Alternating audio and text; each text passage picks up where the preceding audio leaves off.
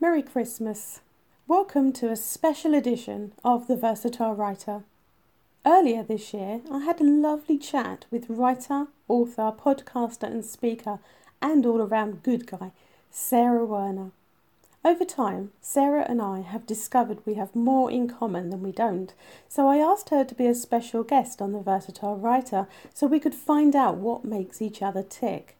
Very kindly, Sarah gave me her time that day and we talked about writing, our backgrounds, our approach to specific areas of creative writing, and even my gorgeous cat, Samwise, came to join in. Now that Samwise is no longer, it's all the more poignant that Sarah and I spent some time together that day. So here it is, my Christmas special to you, my chat with Sarah Werner. I hope you enjoy it. So tell us a little bit about your background for the sake of the people that listen to my podcast that haven't heard of you yet. I'm sure they will, and if not, why not? Tell us a bit about yourself, and then we'll get into the meaty questions that you and I agreed on earlier. Sounds great. I'm really looking forward to this. So, hi, I'm Sarah Werner, or Sarah Rhea Werner, as I go by, just because there's so many Sarah Werners in the universe.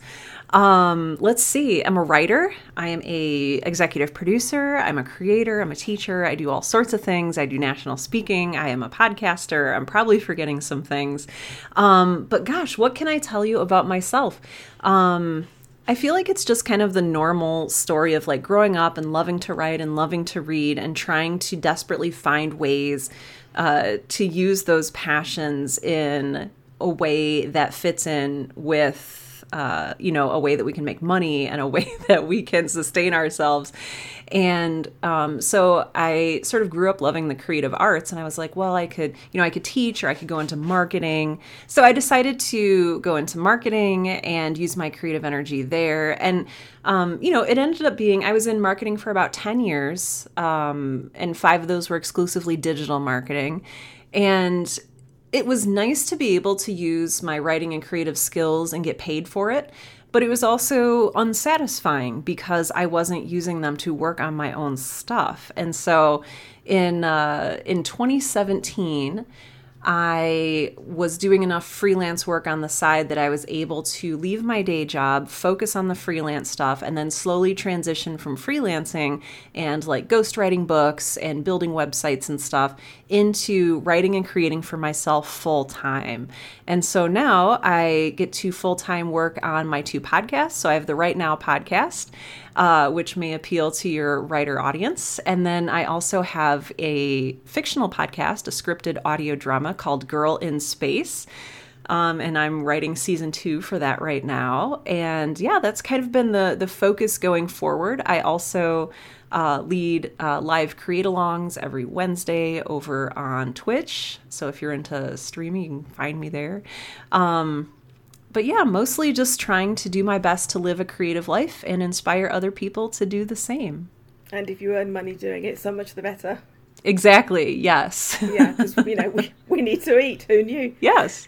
I think there's so many things within your background and what you currently do that are such an overlap with me. Aside from the audio drama, I don't touch that area at all. But at least not yet. Well, not yet. No, you're quite right. I used to do radio up until last year, I think it was, or the year before. I feel like we lost a year, and it kind of messes with your head a bit, doesn't it? Absolutely. I did radio, community radio for 9 years, and wow. It didn't seem like 9 years at the time. It just kind of felt like it was volunteer work as well, so it just kind of continued on and on and on. And it was a radio show called Writer's Block, and everything I do within my life pertains to writing somehow. So if it's not writing my own stuff, it's helping others write their stuff, or talking about writing with my podcast, or it was with radio at the time. And I kind of dabbled with podcasting for a little while, but I ended up, because I was doing so many different things and a lot of them were voluntary, and I was also running a business, it kind of I had to draw a line on what I was giving away for free and what I needed to, make money with. And so the radio had to go to one side because my natural evolution was to continue with the podcast. So that's been going 2 years now. And in fact, it's 2 years in about 3 days or something like that. Happy anniversary. Thank you.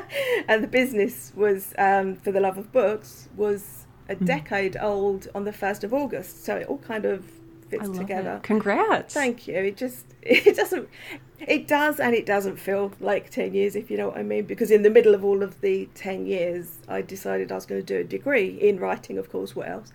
And that kind of took a huge lump out of the business time, because although it's fit it around your life, fit it around your work, fit it around everything else, it really takes up, well, it certainly did with me, takes up all of my headspace. So that was a good kind of 5.5, 6 years of focusing on that. And then, that's how it works, though, isn't it? It is. Yeah. It is. And you said earlier about fitting in freelance work with it. You know, if something comes along, everything has to stop, because, you know, you have to put time to one side to actually earn some money. And while it's really exciting writing and creating characters and plots, you know, you kind of need to eat as well. You know? Exactly. Yeah. And there's no shame in that, and it's such a complicated topic, I think, for a lot of writers. I love that your cup matches your shirt, by the way. Thank you. That's beautiful. Thank you. Totally expected that way, yes. I think one of the things that drew me to you actually was in your podcast, so many things, I've said this to you a few times via Twitter, is that so many things that you talk about fit in exactly with what I was, you know, going through at that time, like almost to the second or to the day or to the week, you know, so spot on. This is crazy. This lady's just, you know, reading my mind. Which kind of makes you wonder how many other writers are going through the exact same thing at the exact same time. Mm-hmm. Yes to that. Yes. And it's interesting, you know, you sometimes think that like telling your story gets repetitive, or it sounds, I don't know, very me-centric. But I've found that if you share your story, that you'll find a lot of other people who are going through exactly the same thing that you are. And it can be helpful to help them process it and to help you process it as well. I think also if you have heard, like for instance, I hear a lot of your episodes and they talk to me at the right time. I can go back, I mentioned to you several times, I listen to it when I'm on the treadmill. So my body can, you know, do its thing while my mind is doing its thing. And although it's separate, it works together. And when your accent helps as well. I'm very much into thank you. Accents, specifically US accents. But, you know, certain accents and pitches of voice kind of speak to me specifically. So if you're talking about a subject that, you know, also speaks to me, you've got all of my attention, which is, if it's a great subject and it's writing or it's something I'm going through at the same time, you know, it's like, I need more. I can't get enough. Thank you. In a slightly obsessive way. But some of the things you've spoken about, in fact, your newsletter, which I received earlier today, again spoke to me, and I'm thinking, wow, how is it that we're on this same wavelength all of the time? Now, I will mention a couple of bits actually. A lot of people might still have not got your newsletter today because of time zones. But you were talking about the time we have left. And this is something I've been going through over the last probably 6 months. But over this last couple of weeks and days, it's to the point where we've discussed, or you've discussed anxiety, and I've agreed with so many things. But the two things that you mentioned on your newsletter was afraid you won't get everything done in the time you have left, and terrified of the notion you could just drop dead at any given moment. And I know it sounds a little bit depressing, but when so many years ago I started writing so many different works in progress and knew that at some point later on I'd know a lot more about writing, that I could continue them. So I was able to leave them as works in progress, whereas some people look at them as unfinished pieces because I can't finish anything. I was actively thinking of it's a work in progress, and I've gone back to do some of those. But because, you know, I'm thinking, I don't know how long I've got left, you know. It is so scary. So do you want to sort of put my mind at rest or something. Yeah. Yeah. Well, gosh. Yeah. This is something I think a lot about. And so, a little bit of background on, I think, why I think this way is, growing up, I had I don't want to say like a bone disease, but a situation where I needed spinal surgery. Like my spine was growing in backward and it was growing into my heart and lungs. And when I was 16, I had to have it corrected because eventually that was going to, I don't want to say like kill me, but like, I wouldn't be alive today. So I got this surgery and they straightened out my spine and now it's growing okay. And I always think like, if this was even 100 years ago, I probably would have died by the time I was 20. And it's this double-edged sword of, I see all of this time that I've had and that I will have past sort of that expiration date as borrowed time. And also this like huge blessing. And so it's like, I have to be really careful with this time because, I'm so grateful for it and I need to make the most of it. And that has its own pressure on it, right? But I also do want to live intentionally and enjoy the time that I have. And it's just, so that's kind of where that fear comes from, this fear of, I don't know how much time I have left. Can I fit everything in? And then am I using my time wisely is like this other fear that I have. Am I using it wisely enough? Because I feel like it's this gift that I've been given and I don't want to squander it. But both of these things come from scarcity, right? They come from a place of scarcity and fear. And what happens when we focus on, the scarcity or the lack is we forget to focus on the time that we do have. So I found that, I'm spending all of this beautiful time worrying that I don't have enough time. Well, maybe instead I could be grateful for this time and see it as an abundant gift and make the most of it. And so it's just this weird circular thought cycle that chases itself around in my brain. And I don't know if I really have a satisfying answer for it, but I do know that the answer lies in moving from scarcity to abundance and moving from fear to gratitude. It's just how we do that, whether you're doing it through journaling or affirmations. Or one thing that I started doing was I stopped looking at the clock. Mm-hmm. And I found that helps. So I still have notifications on my calendar. So my phone dings, 10 minutes before an interview. So I can be like, oh, okay, time to go get ready for my interview. So I can respect the interviewer's time. And I don't know, I've done a lot of reading and thinking about the concept of time. And when you're in the flow and you're writing and you're just, and like time disappears and you're just in the flow and you're existing with the words and time goes away. I want to live like that, and I've been in that flow before. And when I'm in that writing flow, every second is its own eternity. Right. And so I think that there is something, obviously relative about time, in that it's not just ticking forward and we're helpless to stop it, right? I think that we can actually dismiss the thought of time and live in sort of an expansive creative moment. And I think that's really what I'm trying to go for. And so again, for me, not looking at the clock has helped, and actually just being present and not watching my life tick away, just because I know that makes me really, really anxious.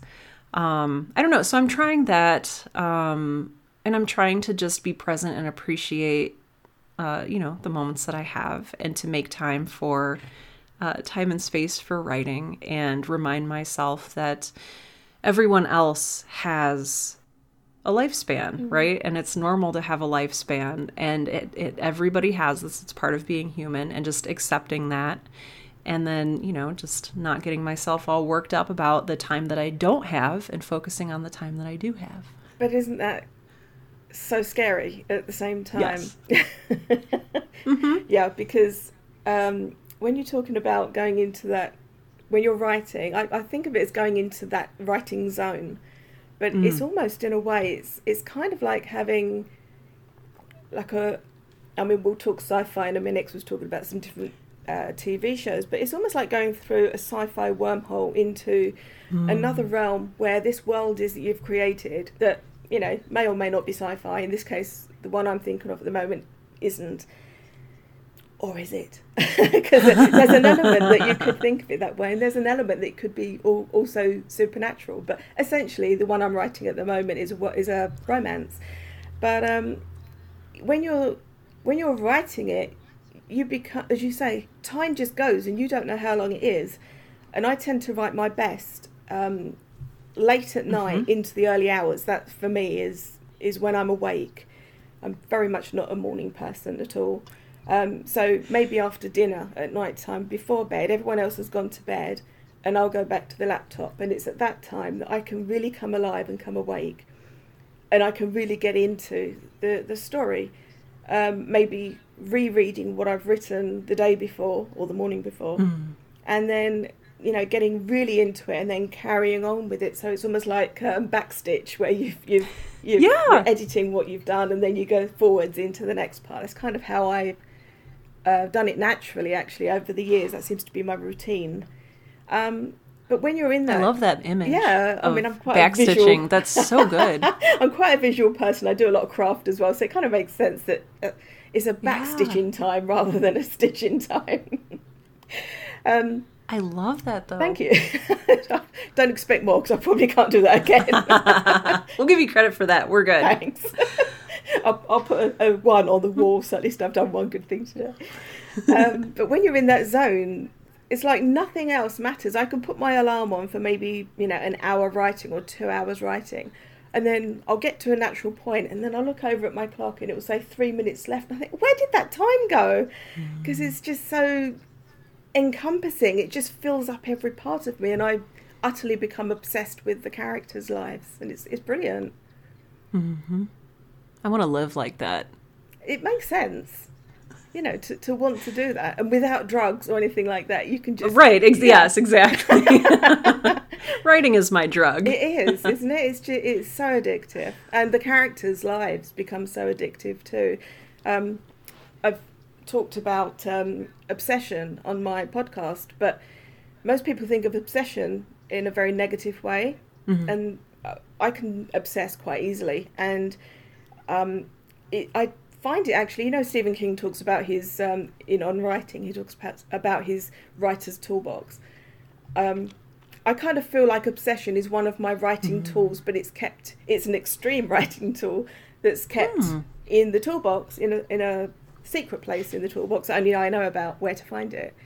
And there's certain actors that fit beautifully some of my characters, and when I've, you know, found one that fits the character, because as I said, I'm quite visual, so I need to see things happening, and then I can work from that and bring it in to my story. So I need to see them walking, I need to see how their face moves when they speak. If they have a specific accent, I need to listen to it so that I can watch how they deliver it, and how certain words have emphasis on it and other words don't. Where in English, you know, we have emphasis on different parts of the words, but in America, you know, I write a lot of American, different states, of course, but American accents. So I need to hear where, you know, a stress falls, rather than listen to how it falls with me, because with me it sounds really flat. But in America it sounds musical and melodic and bouncy and exciting, which is maybe bizarre for you, I don't know, but that's how it works for me. Oh no, it's like I have definitely the same experience. I'm like, oh, I wish I had an accent. Like you don't at all. But we do. I don't think of myself. We don't think of ourselves with accents, but you know, when we listen to an accent, I kind of get pulled in. I'm like it with Scottish as well. Certain Scottish accents, and I can hear it, and I get pulled in. And again, the stresses fall on different syllables, which I think helps deliver the dialogue, or helps create the character. I don't know if it works that way with you, does it? Oh gosh. I think this is such an interesting way to think of building character, is through voice and how they speak. And there's something really beautiful about that. It's interesting because I've been writing for audio for so long. I have my drawer full of novels, but just lately, over the past 4 or 5 years, I've been focused solely on audio. And you'd think that I would be focused on how does this person sound and how are they speaking these words. But gosh, I don't. I'm like very much different. And now I want to like experiment with doing that and see what that's like. Oh my gosh, I love that idea. It's great that, it's something you haven't thought of. I mean, we as writers, we've been doing it forever. So, we've you've been frozen for the longest time and now you've just moved. I'm like, oh my gosh, she's moving. I'm haunting you. But good thing I'm recording on my end. When you hear an accent and it fits the character perfectly, and then you make them do things and put them in situations and, challenge them and make them try to get out of it. Well, obviously it's all happening in here, but for you, it's happening in your character's head, it's happening in your character's world, which you've created. And that is surreal, really, isn't it? But it's exciting. It is. With your accent particularly, when I had something specific I wanted to say about, this is Sarah Rhea with the Versatile Writer, and we're going to talk about blah, blah, blah. And I said it in my head, and I thought, oh my God, that sounds so dull. And then I said it in my head with your accent, and I thought, oh, okay, no, that works. Oh, that's interesting. Isn't it? It's so strange. You know what, though? I feel like there's something really key here in how we process language and how we create and how we see innovation and newness in what we create. And it's so interesting that something as small as an accent and how you place emphasis on different syllables and the melody that you use can really profoundly change how we hear a message. Yes. Like, that's just such an interesting point of communication. Yeah, I think as you just hit it on the head, actually, how we hear that message, how that gets through to us and how we process that and take it on board. If we hear the same thing in a different way, we won't pay any attention. But if we hear it a specific way that hits all of the buttons, we take it on board and apply it to our lives. Mm-hmm. Oh my gosh, this is so fascinating. And even with our own work, have you ever had somebody read your work back to you? I'm not sure I have, actually. It's a very weird experience because, you write everything I write everything in my own voice. And I feel like you're a step ahead of me with this because you're like actively thinking about the other voices that you write for. But having someone else read your work back to you, especially if they read it in a different way than you intended, or if they have a different accent or something like that, it really opens your eyes to what are you saying and what is the story that you're telling, and just hearing it back from somebody else's interpretation can be a really, really valuable tool in even understanding your own work. I might have to try that one day. That's it sounds slightly scary as well because it means that it's very that somebody else is reading your work. Yeah, you have to be willing to be vulnerable, and it is scary, but it's like that's a good kind of scary. Yeah. Actually, one of the things we were going to talk about was Firefly, and the show that people either absolutely adore and worship, or as I've read a few things on Twitter today that people don't like. I'm thinking, what? No, what are you talking about? Go away, people. But some of those accents on there, I mean, they're obviously quite different voices, they're obviously quite different accents. When you hear certain things being said, as you say, you can process it in a different way. And also, as I said before, about pitch, and I'm trying to think of another way of saying it, but like a depth of voice as well. Mm-hmm. No, like a timbre or a tonality? Yeah, I guess so. Maybe. Now, I listen to a lot of classical music rather than any other genre. I feel most at home with classical, but I think that's probably because when I'm writing at night, I listen to classical, and then it's in the background and it keeps whatever's going on in here something to focus on while I focus on the writing. Not to get too deep into it, my family think I might have ADHD, which makes so much sense. And we only discovered this about, I don't know, a year ago or something. And something like 75% of the symptoms is me. So it kind of makes sense. It's not been diagnosed or anything like that, and I'm probably too late in my life to be anyway. But it made a lot of sense, and I think this idea of depth of voice and accent seems to slide into my mind and stay there, and I can apply what I'm hearing. And Australian as well, funnily enough. But if you're thinking about something else, you can't focus at all. Okay, but if you've got something that your mind, is hammering away at in the background, and then you can totally focus. So I wonder if that's got something to do with tone and pitch and accent and linguistics generally. You've got to be interested in words and speech, I guess, as well, because it's got to have a vehicle, hasn't it, to get through.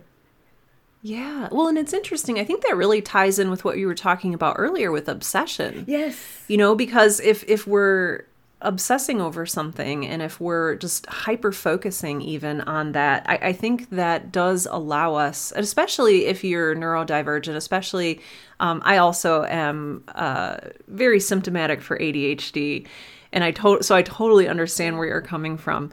And opening up different channels of focus allows us to view our work in different ways too. And I think that obsession plays a big role in that. I think that's probably why I see it positively rather than a negative trait, because if you've got your mind, it is probably one of the only times I can utterly focus on one thing when I'm infatuated by a character or an actor, and then apply that person's look or their eyes or the way they walk, a characteristic of them, to my character. I can completely obsess, and that is one of the few times I can, hand on heart, say that I can focus on one thing, where my mind is just sparking all over the place otherwise. I've got like a million questions to ask you, and I'm thinking, no, get in the queue. I've only got her for a short time, that kind of thing. So if I, focus on a specific subject, it is taking all my effort to do that, Totally, yes. Right, as I said, when we were chatting via email, there was so many questions I had to ask you, but we don't have a huge amount of time to do that. The Firefly thing. What are your thoughts on Firefly? Oh my gosh! I know it's quite a big question. I'm sorry about that. No, with that. No, it's fantastic. So yeah, Firefly. I fell in love with Firefly the first time I saw it, and it was really, it was a very similar experience to seeing Star Wars: A New Hope for the first time. I feel like there's just something about, I don't know if it's genre, but there's something about sci-fi, there's something about well-written sci-fi, and especially if that sci-fi has elements that really resonate with you, things that you need in your life that really make us latch onto things. And so the first time I saw Firefly, I was like, oh my gosh, there's a sense of found family here when they're having like dinner scenes around a table, when they're being kind to each other. There's just so many really beautiful things that you don't normally see in sci-fi, and I think that was one of the things that I really latched onto, because I love the genre of sci-fi for its sense of possibility. You can do anything in sci-fi, and I think to some degree it's very true of horror as well. But with sci-fi, it's really just, what do you want to say? What kind of message do you want to convey? And then you can convey it in any way that you want. Whether that's through, technology or science that appears to be magic, or life that comes from different places and looks like different things. And so really, Firefly mixed the sort of gorgeous potential that I see in science fiction with just some really beautifully grounded elements, some very human elements that we don't see in a whole lot of other things. And it was really that warmth that drew me in, the warmth of the characters. And then, of course, the writing is just really fun and witty and bright and vibrant, and that really good dialogue draws me in as well. And so that's really... outside of the story, and the story is also very interesting in its own regard, but really what drew me in was the warmth. Talking of warmth, I feel like the colours that they've used as well in costume, in the ship, outside of that as well, Firefly more so than Serenity, because that tended to be just a little bit more neon, if you like. But the dialogue, and obviously the characters, but the dialogue seemed to pull me in.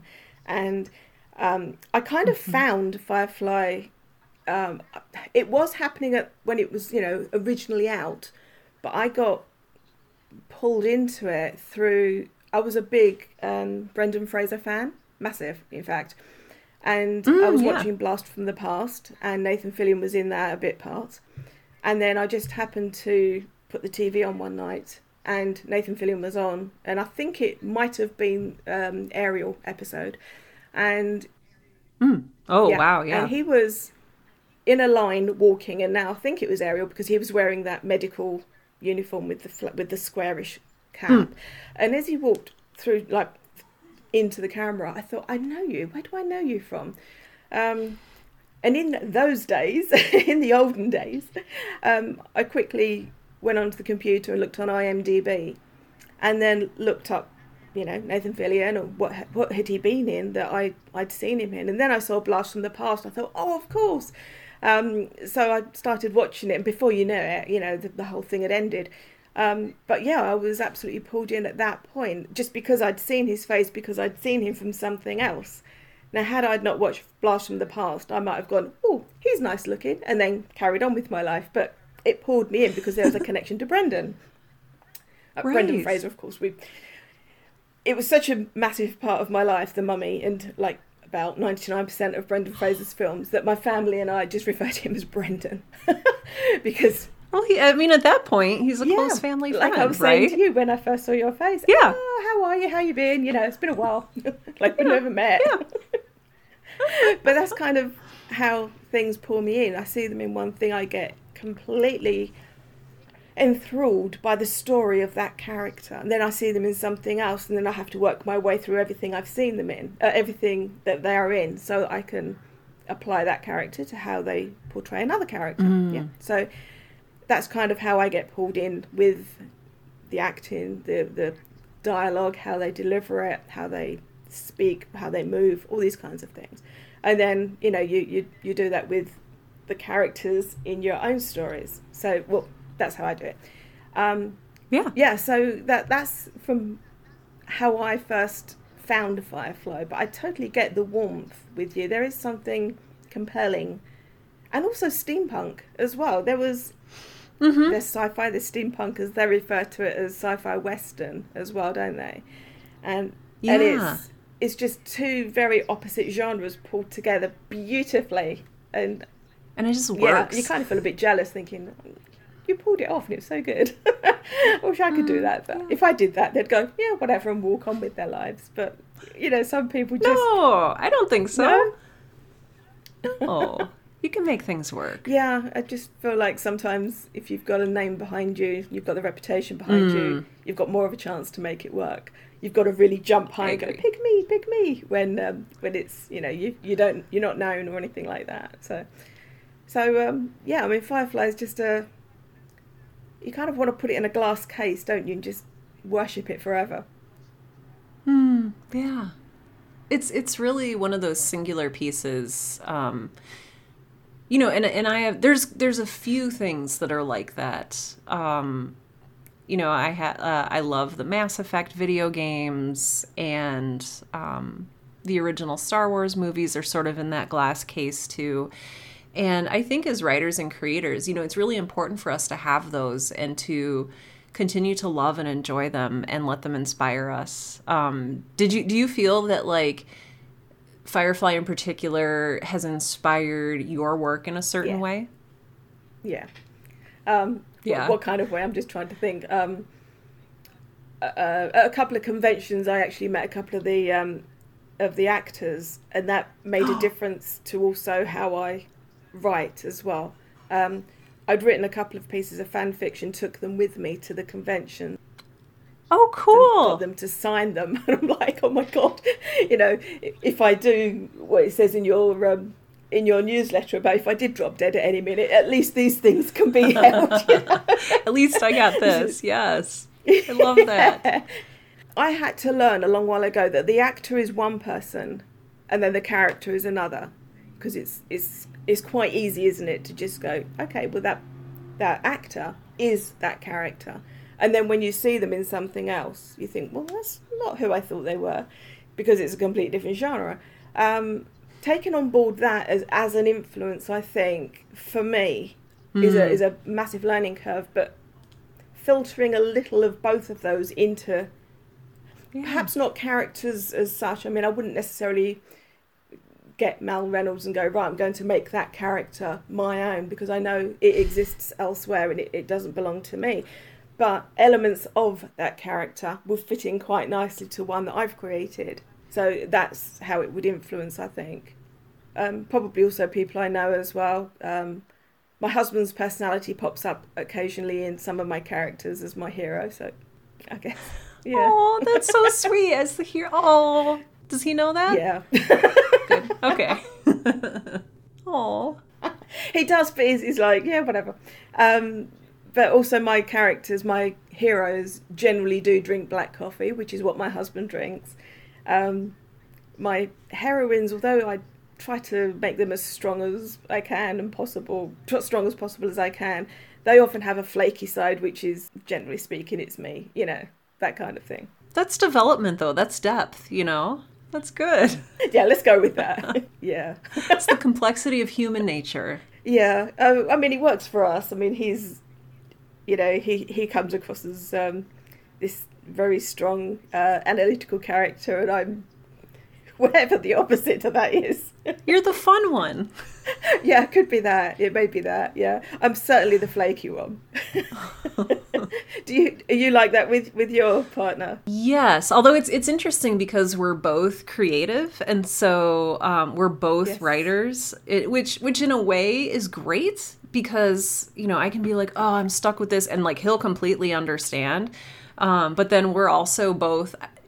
Yeah, maybe flaky's there. We're both kind of the same. We have similar flaws too, and we don't like balance each other out because we're so similar. So I would appreciate that balance. I feel like that's kind of nice to have that. It is actually a good balance, and our daughter is completely split in the middle. She is completely half of me and half of him. Yeah. That's lovely. I'm assuming she has a very nice sense of balance then with both of those. Yeah, I mean, she was 28 a couple of days ago, actually, so she's a grown up now, but she's still my baby.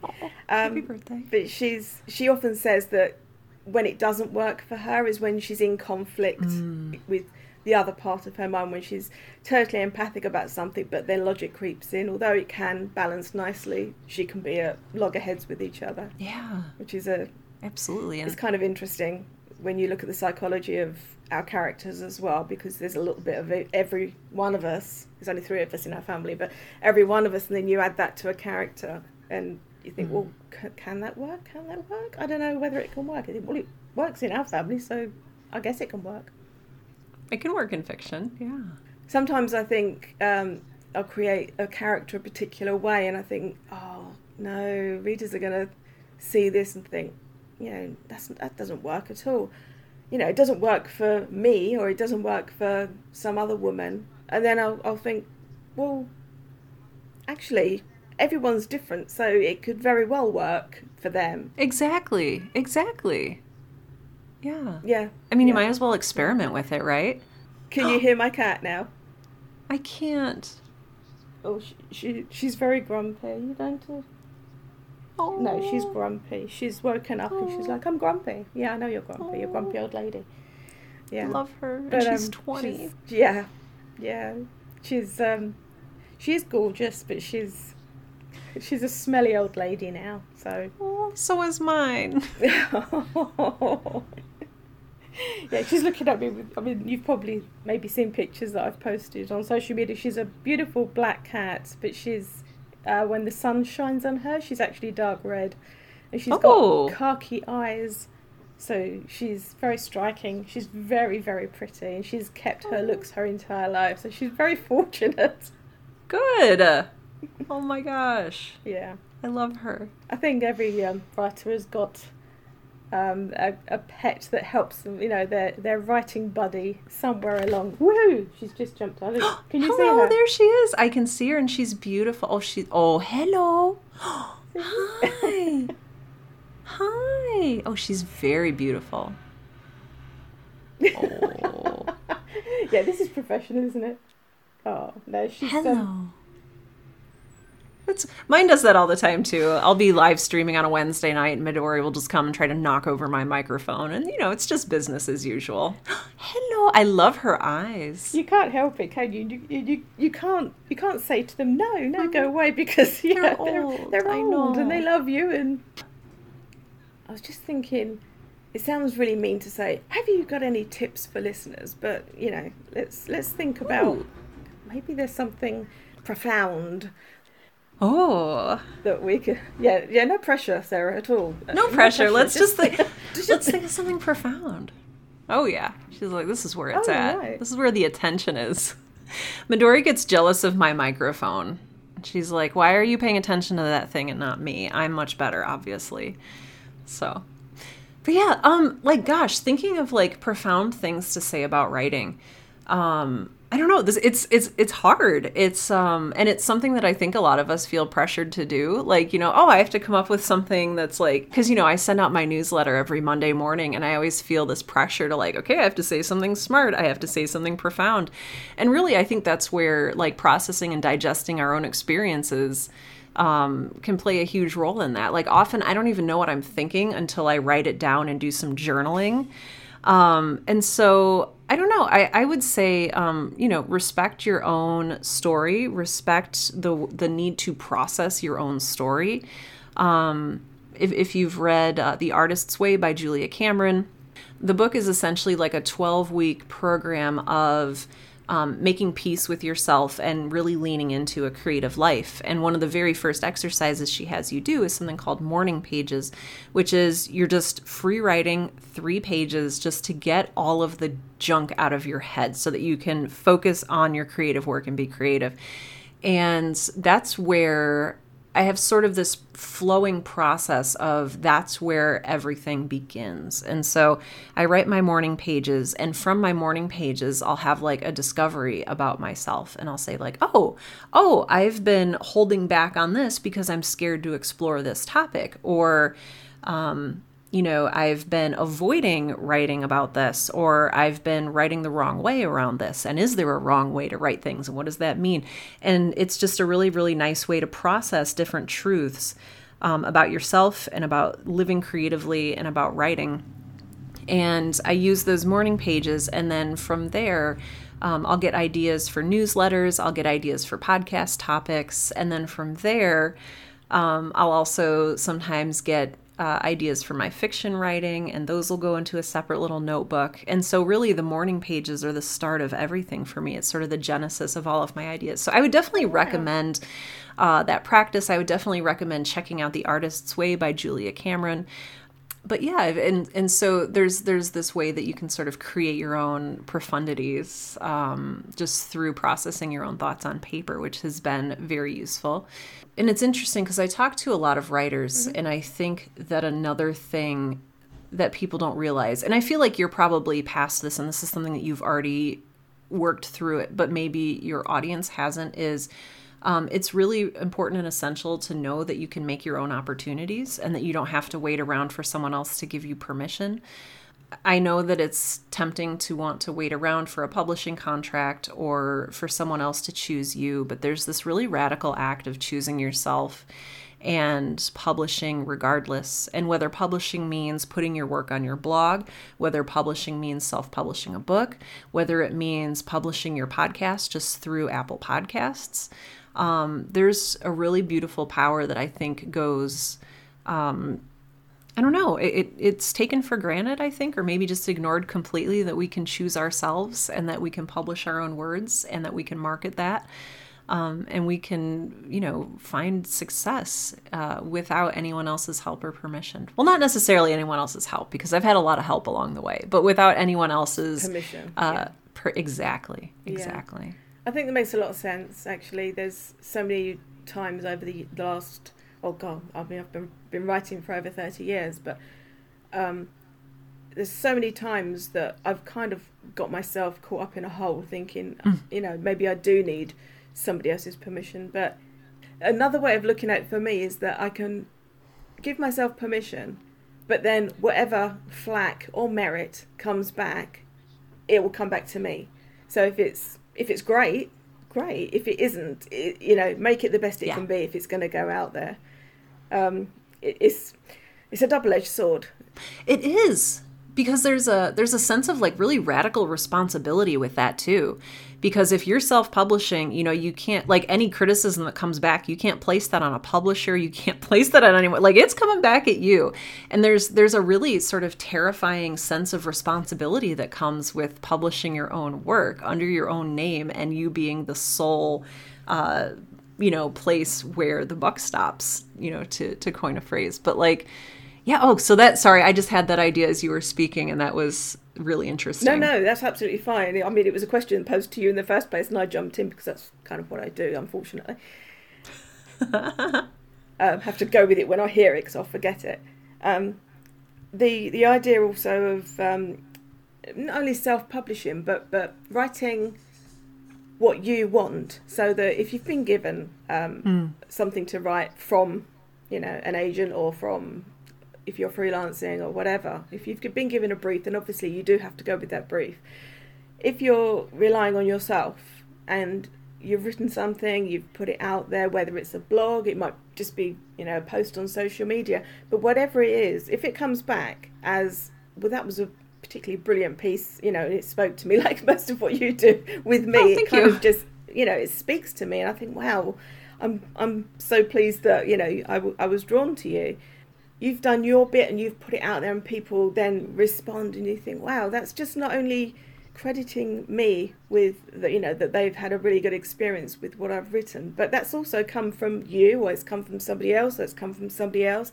There's so many other people, it radiates out to all those other people that influenced you. So that's, when you look at it that way, it's just a massive network, isn't it, of credit, if you want to look at it in a positive way. If it isn't, you think, oh. It is.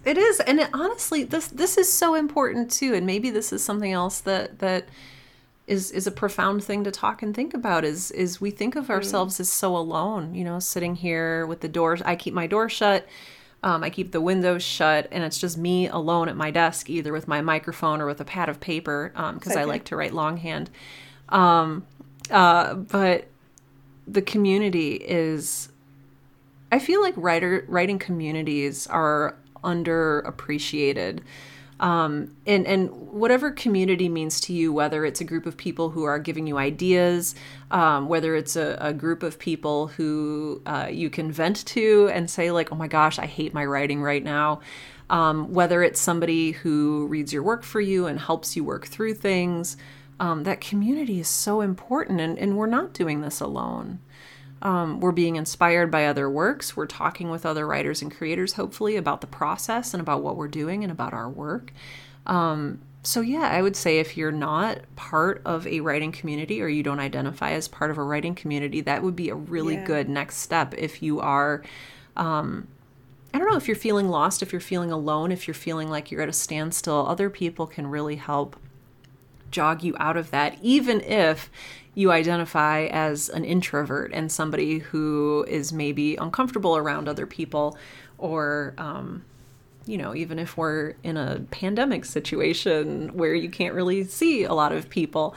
I don't know, there's just something really beautiful about understanding that we're part of a larger network, and it's not 100% on us to invent everything.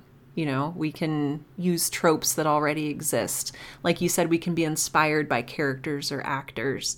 And that's part of our network. That's part of our community as well. Yeah. Years ago, I was shamed for doing that, actually. And no. Yeah, I tried my hardest to find another way to work, because I have this inherent irritating part of me that likes to please others. And yes, me too. Yeah, and it's from most of the time it's great, I'm fine with it, but other times I think it really messes with me, and I think, well, I can't do that because that'll upset that person, and I don't even know them. There might be somebody on Twitter that's just written something, I think, oh, I mustn't do that then.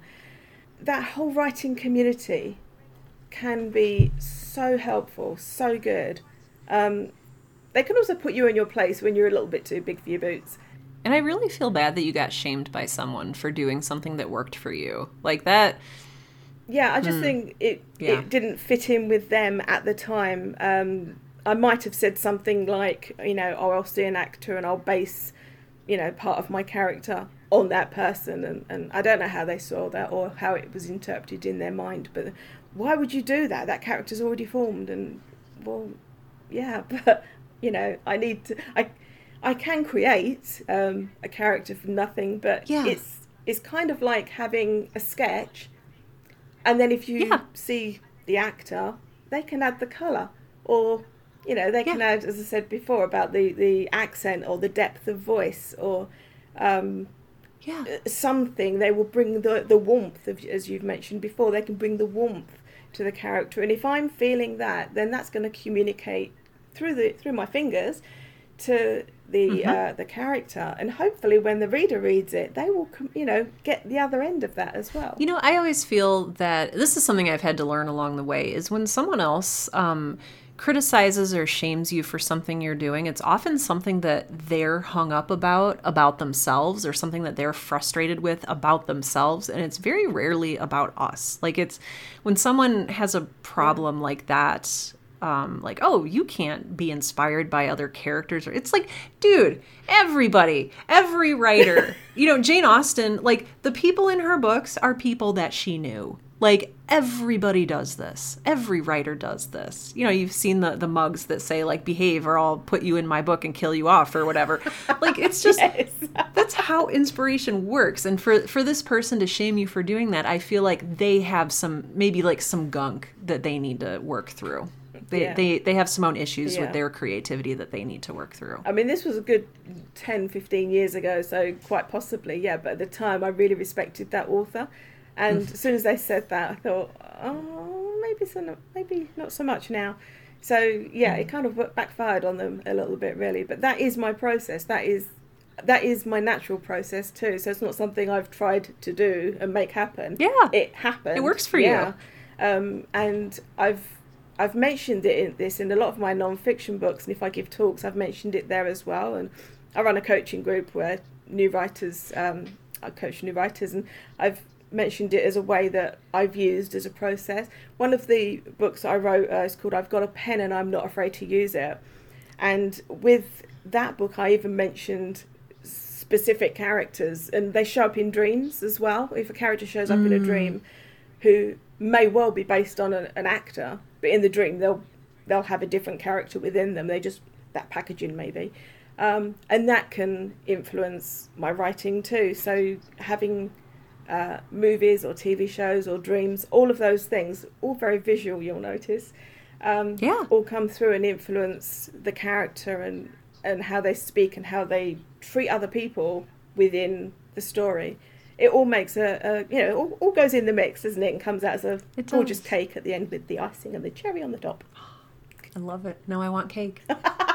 Sorry. Oh, that's perfect. Oh dear. I believe my hour is done. But do you have any final questions or anything that I didn't talk about that you'd like to, or? We covered probably about 70%, so I think we'll probably, if you're up for it, do this again another time as well, if that's... That would be wonderful. I would love that. Thank you.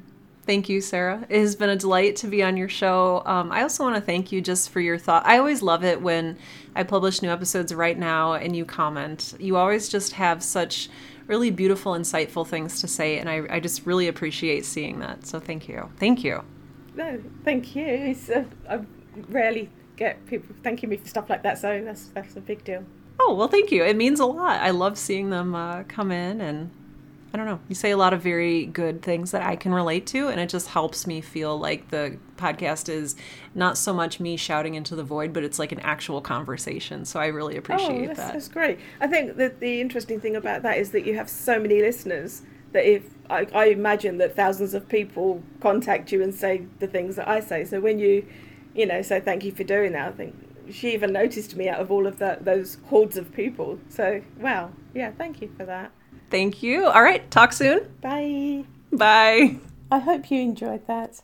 If you'd like to keep in the loop with the Versatile Writer podcast, you can check out the group page on Facebook. I'll post the link in the show notes. Also, you can find me, Sarah Bannum, on Facebook either under Sarah Bannum or For the Love of Books. On Twitter, I'm at sjbwrites, on Instagram at s.j.bannum, or my most recent return on social media, LinkedIn under Sarah Bannum BA Honours. Whichever way you choose, I look forward to meeting you. Season 5 of The Versatile Writer will begin on January the 8th, 2022, so why not subscribe, like and share the podcast so it lands magically in your inbox when an episode airs. Also, if you share it, others can join in too. Thank you for your support this year, and I look forward to talking with you in 2022.